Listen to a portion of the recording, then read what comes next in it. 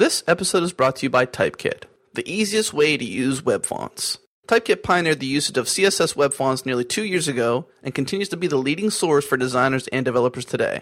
Sign up at typekit.com for as little as $4 a month and get thousands of high-quality fonts from the likes of Adobe, FontFont, Mark Simonson, and more. The hardest part is deciding which font to use. Try Typekit risk-free for 30 days at typekit.com.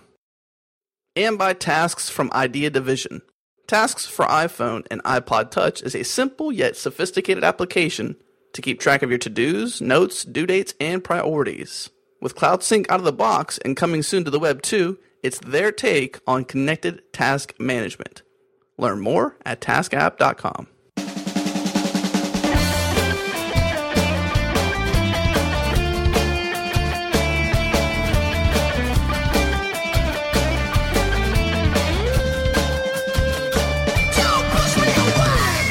Welcome to the Changelog episode 0.6.2. I'm Adam Stacoviak. And I'm Wynn Netherland. This is the Changelog. We cover what's fresh and new and open source. If you found us on iTunes, we're also on the web at changelog.com. We're also up on GitHub. Head to github.com/explore. You'll find some trending reposts, some feature reposts from our blog, as well as the audio podcast. If you're on the Twitter, follow Changelog Show and me, Adam Stack. And I'm Penguin, Pengwynn. Fun episode this week. Talked IronJS with Fredrik Holmström, way over in Sweden, about IronJS that sits atop F#, which sits atop .NET. Some really cool low-level stuff this week. It's nice to see some .NET coming into the stream here. Yeah, hopefully we'll get some more of that. Speaking of JavaScript, we'll be at Texas JavaScript. At least I will. You going? I'm thinking about it. Thinking about it. On June 11th in sunny Austin, Texas, Doug Crockford and others will be there at the premier regional JavaScript event. It was fun last year. Wouldn't miss it again this year.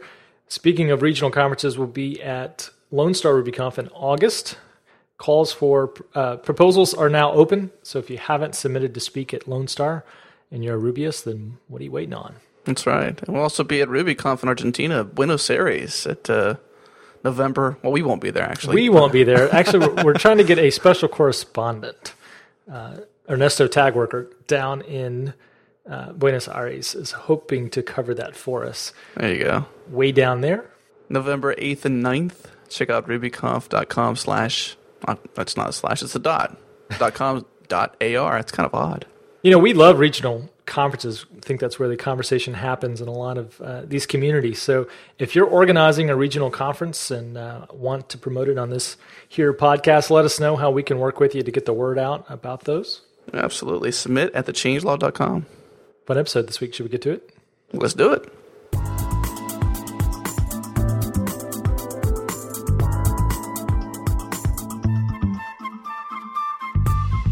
We're chatting today with Fredrik Holmström from IronJS. So, Fredrik, why don't you introduce yourself and a little bit about what you do? Yeah, okay. I'm a software developer at Crispin Porter Bukaski at my day job. Just quit today, actually, but that's irrelevant. I work on IronJS in my spare time, which is really I do pretty much only .NET programming nowadays. I've done PHP, Ruby, JavaScript, the whole shebang, but I got stuck in .NET a couple of years back, and, well, I like it here, so... So IronJS is a JavaScript runtime for .NET written in F#. So for our listeners, there's a lot to unpack there. So let's start with F#. What exactly is F#? Well, F# is a functional programming language, ported language from Microsoft from Visual Studio 2010, which is like last April, I think. Yeah. I mean, it's based on the ML style, like ML, OCaml style languages. I would almost call it like an OCaml dialect, but not quite. It runs on .NET, interops with like C#, VB, whatever you can run on .NET basically. But it's functional, so you have the whole like static assignment, like immutability, stuff like that built in. So IronJS is a JavaScript runtime built on top of that. What's the use case for having a different JavaScript runtime on top of .NET? I mean, on top of .NET, like when I started, there wasn't really any JavaScript runtimes available. If you wanted to use JavaScript as a scripting language for your application or a game or whatever, there's this JScript thing that Microsoft uses in IE. but it's pretty bad, and the integration with .NET is very flaky and weird. So I started IronJS in December of 2009. Sorry. Mostly, the original thing was that I was going to use it for like a database, like a NoSQL database I was working on. But then I found the whole JavaScript runtime a lot more fun to work on, so I just scrapped the other project, and I've been working on IronJS ever since. So you support the regular .NET framework, but also Mono. What was involved in getting it to run on Mono? Not a lot, actually. Like changing 2 references and compiling, basically. It was almost painless. I know you're on Windows as we're recording this podcast, but are you playing around with Mono on Linux at all? Yeah, I have a a dual boot or whatever into Ubuntu. Mm-hmm. Yeah, Ubuntu, whatever you call it. That I run usually just the latest version of everything. I think it's 11.04 or something. And I run Mono develop and stuff like that, so I can make sure IronJS constantly compiles on Mono. So I got to ask you, the trend in naming ported languages to Microsoft's frameworks as Iron something, where did that come from? I think it's, a homage, yeah? Right. To the original developer who developed the original implementation of IronPython, way back before the dynamic language runtime existed. I think that's the history of it. I'm not quite sure. But, you had Iron Ruby and IronPython, so when I was going to name my little thing, I was just okay, IronJS, why not? It's the obvious choice. But I don't know exactly where the prefix iron comes from. So what about JavaScript support? What version of JavaScript, or I guess an ECMA standard, are you supporting? Currently just 3, which I'm very sad about, but we're working on the ECMAScript 5 compatibility. Yeah, compat. Mm-hmm. And it's trucking. It's going to be a couple of months before it's fully in place. I have one guy helping me from the States, John. Thanks, John, by the way, if you're listening to this. He has helped tremendously. So we're working, but we sort of got sidetracked with performance because it's a lot more fun to work on. Sure. Graphs going down and down and down. It sort of more gives you a better gratification than. But we're getting back on the ECMAScript 5 horse right now to get that done. What's the practical impact of supporting through JavaScript 3? What sorts of applications can be ported? Can you run Node on this? Yes, in theory. There's one guy I talked to today, actually, that's working on a Node.js for .NET using IronJS. One of the things that fascinates me about, I guess, the .NET framework is that it's kind of the inverse of a lot of frameworks out there. The Unix community tends to find the best in breed tool for the job, and with the .NET framework, you've got multiple languages that compile down to one framework, right? Yeah. So in theory, you could do the same thing with, I guess, CoffeeScript that you're doing with JavaScript, correct? Yeah. Without having to go through the JavaScript layer at all. Yeah. Have you played around with CoffeeScript at all? So you mean basically getting a native parser for CoffeeScript that would run on top of IronJS? Is that the... Or even bypass IronJS and go directly down to the F#.NET. Oh, you mean just parsing CoffeeScript basically straight off, right? And going straight down. I've been playing around with getting a native parser for CoffeeScript because that speeds it up by a lot. But I haven't touched CoffeeScript in the regard of just compiling it straight to .NET because that would have to be a completely separate project from IronJS. So in the previous episode, we covered PyPy, and it has some .NET extensions that can be compiled for Python. Is there any sort of ability to load .NET assemblies using IronJS? Since I'm using the dynamic language runtime, you have pretty much access to all of C# inside of the JavaScript if you choose to. If you're hosting it in an application or a game or something, you probably want to limit what the user can do because otherwise you could intrude. You have the security implications of letting the user do whatever they want. But yes, you can access pretty much any functionality from .NET inside of IronJS. But this would be a great way to expose a scripting interface for your application to third-party developers. Yeah, exactly. And then you have sort of you want to limit what they can do but that's a different issue. But yes, you can access all of .NET inside IronJS. So back to Mono for a second. Have you built anything with Mono? Yeah, small things. Like I use they have the C# scripting ability. Like you can use C# as sort of like a shell script language or something like that. I played around with that a bit, but I haven't really built anything specifically for Mono. I build a lot of stuff that I've made sure that runs both on Mono and on Windows or the canonical .NET implementation, but nothing Mono specific. We need to get Mono on the show. It's a fascinating little application. Yeah, I've been speaking to Miguel. Miguel de Casa. Sure.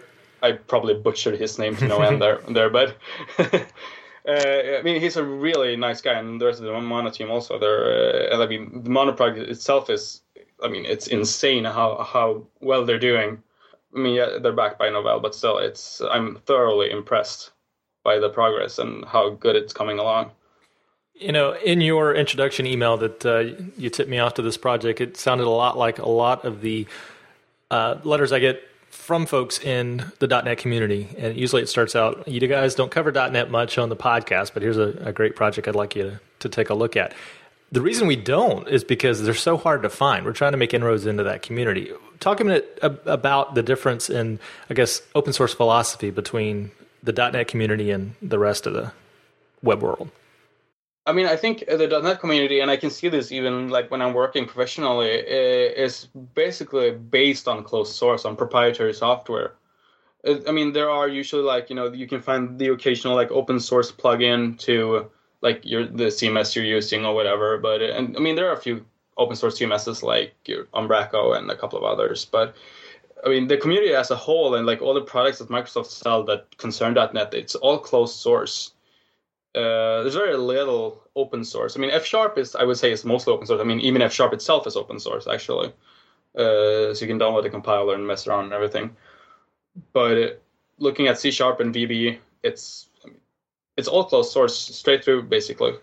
And I learned programming through C and PHP and Perl and Python and stuff. So I miss the open source perspective you get in the in those languages and the Ruby, JavaScript world and stuff. But yeah, one of the things that I really enjoyed coming to the Ruby community from the .NET community was just Ruby gems and the package management. And I know Python has PyPy or pip rather an easy install. Is NuGet this answer for .NET?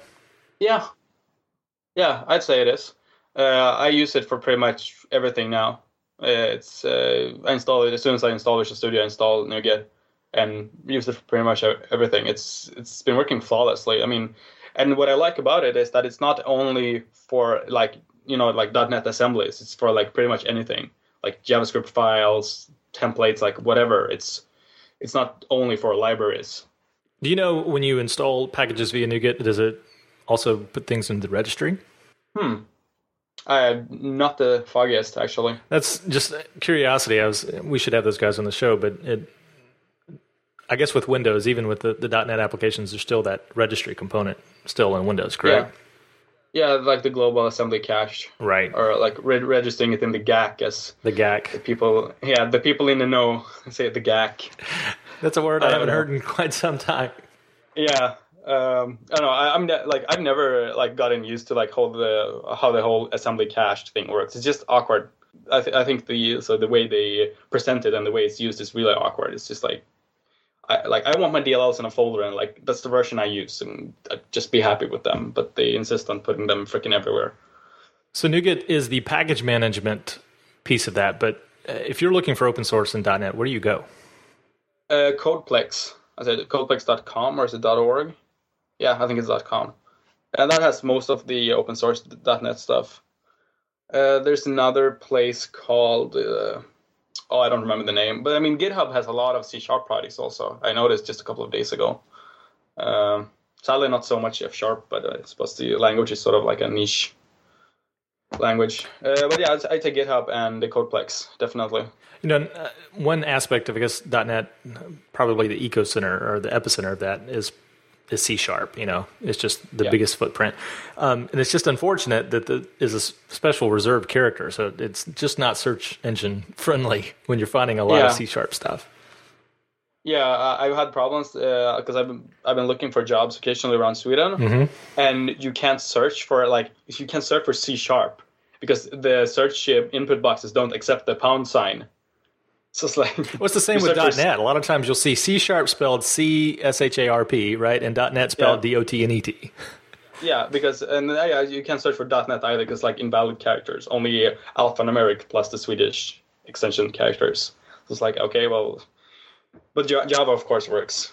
So you mentioned a number of languages that you, I guess, learned on prior to .NET. What sort of perspective has that given you in writing .NET code? I'd say the biggest impact that especially Python had on me, or Linux as a whole, because I did used to use Linux a lot a couple of years ago, or like 5-6 years ago. Is the whole like async and many processes, like one process compared with one thread compared to like monolithic process with like 40 threads, which is like the Windows model, and sort of the asynchronous style of programming that Node leverages, but also like that's very common like with the epoll and select calls, and that's I think is the biggest influence that I prefer to think in async and processes instead of like threads and I don't know, wait handles, I think they call it in .NET, yeah. What sort of advantages do you think a .NET developer has over a Unix developer? I'd say because you get used to handling threads in .NET pretty fast. And I think that's the main thing. Multi-threading is really freaking hard. And I mean, no one would ever claim to be good at it, I think. But at least I'd say that I'm decent at it. And I have friends who are like, Python or PHP, and PHP might be a bad example, but Python and stuff like that. And there's no real multi-threading there in the way you do it in .NET, and you don't learn that because that's not the Unix model. Basically, you small tools, one process. So you mentioned that F# is a functional language. Is it compiled or dynamic? It's compiled. It's statically compiled, but it's type inferred. So you basically don't have to like type out the types if you know what I mean. It's so it infers most of the types from the way you use the variables and the constants and stuff. So you're writing JavaScript on top of this in IronJS. So you're straddling that line between compiled and dynamic. What aspects of both of those worlds do you like? I have to say, like, if I'm using like C#, as I grew up with like PHP, Python mostly. I did some JavaScript, like when the HTML around 2001. Right. Which a lot of what we call AJAX is actually just DHTML. If you're not making a network call, it's DHTML, right? Yeah. But just like everyone remembered, like, and you'd search for this like little snippet on the internet to like scroll the status bar and the text would scroll and stuff. But sorry. Anyway, I think the main drawback of like the statically typed languages, if you look at like Java and C#, is that they're so verbose. Like it's the amount of like physical code and characters you have to put down, like plink down on the keyboard to be able to produce something is quite staggering if you compared it to like JavaScript or something. But if you're looking at F#, for example, it's a statically typed language and it has to be like, you can't like make it dynamic where you want, like with the dynamic keyboard and C# or stuff. It's statically typed and that's it. But the amount of code, if you look at lines or like amount of characters, it's almost equal to JavaScript because it's so terse. So if you have a language like that, that includes like Haskell, F#, stuff like that. I see very little benefit of being dynamic. But if you're comparing dynamic like JavaScript versus C#, then I see a benefit of being dynamic because of the amount of code you don't have to write, basically. So the last time I did .NET professionally, it was ASP.NET. It was before the MVC release. So are you doing much on the web with .NET? Yeah, my day job is pretty much, I do the heavy backend lifting, but I plunk some like web forms and stuff at time. Not a fan at all. So it seems like that when .NET came out, Microsoft tried to take a desktop abstraction or a paradigm and write an abstraction web forms, right, to expose the web to folks that aren't used to writing web applications. And it was just a crazy, weird abstraction in hindsight. Yeah. Have you seen a philosophy change at Microsoft over the last 10 years at all? Are they really embracing the web, or is it still an embrace and extend philosophy? I mean, with MVC3, I didn't use the first one, but the second and the third one, it's, but I mean, coming from Python and PHP, like the thing they sell in like ASP.NET MVC3 and stuff is stuff I saw around 2005. It's like, but this isn't really new. Like Ruby on Rails did this 6 years ago or like 5 years ago or whatever. So, I mean, I don't think they embrace and extend as much, but the stuff they release is stuff that everyone else has been using for years currently. That's the way I look at it, at least. So at least on the web with Ruby and Python and other frameworks, there seems to be a myriad of server choices that you can deploy to, right? There's, even in the Ruby world, there's Thin and Unicorn and Passenger, and we just have a host of different choices. On .NET, are you still tied to IIS? Yeah, pretty much. I mean, but I don't see it as a bad thing, really, because at least when I do stuff for work and, you do applications for different companies and stuff, they picked .NET because it's a Windows platform, and that's because they have a Windows network, which means they have an Active Directory. They want everything integrated. Like the IIS and .NET and web forms even, it's just it just works. You don't need to really do anything. Like all the permissions work, like logins, everything just work. So IIS brings a lot of benefits in terms of integration with other Microsoft systems like AD and stuff. The other difference that seems to come up quite a lot between .NET developers and I guess open source or Unix developers, and a lot of times this is more of a corporate versus startup type of mentality, is in .NET, a lot of times in Java, you're tied to an IDE, whereas in other languages, people prefer text editors. Where do you hang out all day? I swear by Visual Studio. Pride from my cold dead hands. Oh yeah? Oh yeah. It's. I mean, once I got used to it, I will not ever program without an IDE ever again. It's. I started doing .NET fully around 04, 05 maybe, and it took a while to get used to Visual Studio. Definitely, but now it's, the amount of help it gives, especially when you're writing code like C# code or Java code, which is very verbose. The amount of, it gives you so much assistance. And even like if you're looking at someone else's libraries, you can just like jump around, like the go-to definition stuff. And then when I at times have to open like a PHP project at work and I'm just completely lost, like I've lost the skill of navigating code without an IDE, sadly. I used to be in that camp where I couldn't do anything without a GUI menu to do it for me. But since moving to Ruby and Rails and embracing kind of the Unix philosophy, I find myself writing my own little scripts to automate a lot of what I do on a daily basis. To what extent can you automate Visual Studio? You can do pretty much whatever you want. Visual Studio has a rich extension gallery nowadays at least. I know it was been building up since 2008, and now 2010 has it integrated even. And there's extensions for pretty much everything you could possibly get. There's even a Git extension now that actually works. So I'm using that for like the small things like committing and updating. I'm glad you brought that up. So is there any traction for Git and Mercurial and the open source or .NET community outside of Team Foundation Server? I think Mercurial, so I can't pronounce that being Swedish, has more traction than Git in the .NET community, I think, because Codeplex has a HG like repository option next to the normal Team Foundation, I think. But I use Git, and I know a lot of other .NET projects use Git also. For me, I don't know. Git just clicked, so I stuck with that. So when you're not hacking on IronJS, what open source projects just have you dying to play with? I've been meaning to get more into Node. I love the whole async idea. And obviously, a lot of other people do also. I've been toying with Node like a bit on my Ubuntu, dual boot or whatever. But I don't know. It's like I haven't had time to fiddle around with open source projects for ages because like I've been working and then I've been doing IronJS for like 8 hours every day for the past year.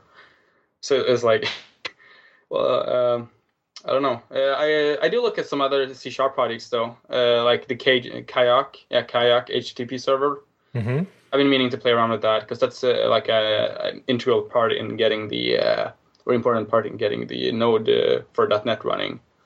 As a .NET developer, who's your programming hero? Oh, I don't know. I gotta say Sid Shaw. I like that guy.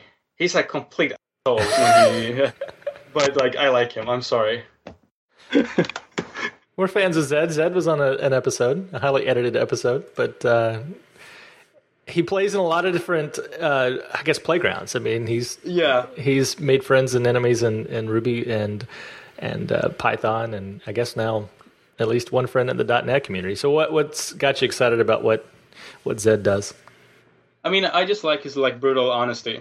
I think that's what I mean. First of all, he's a really good programmer, obviously.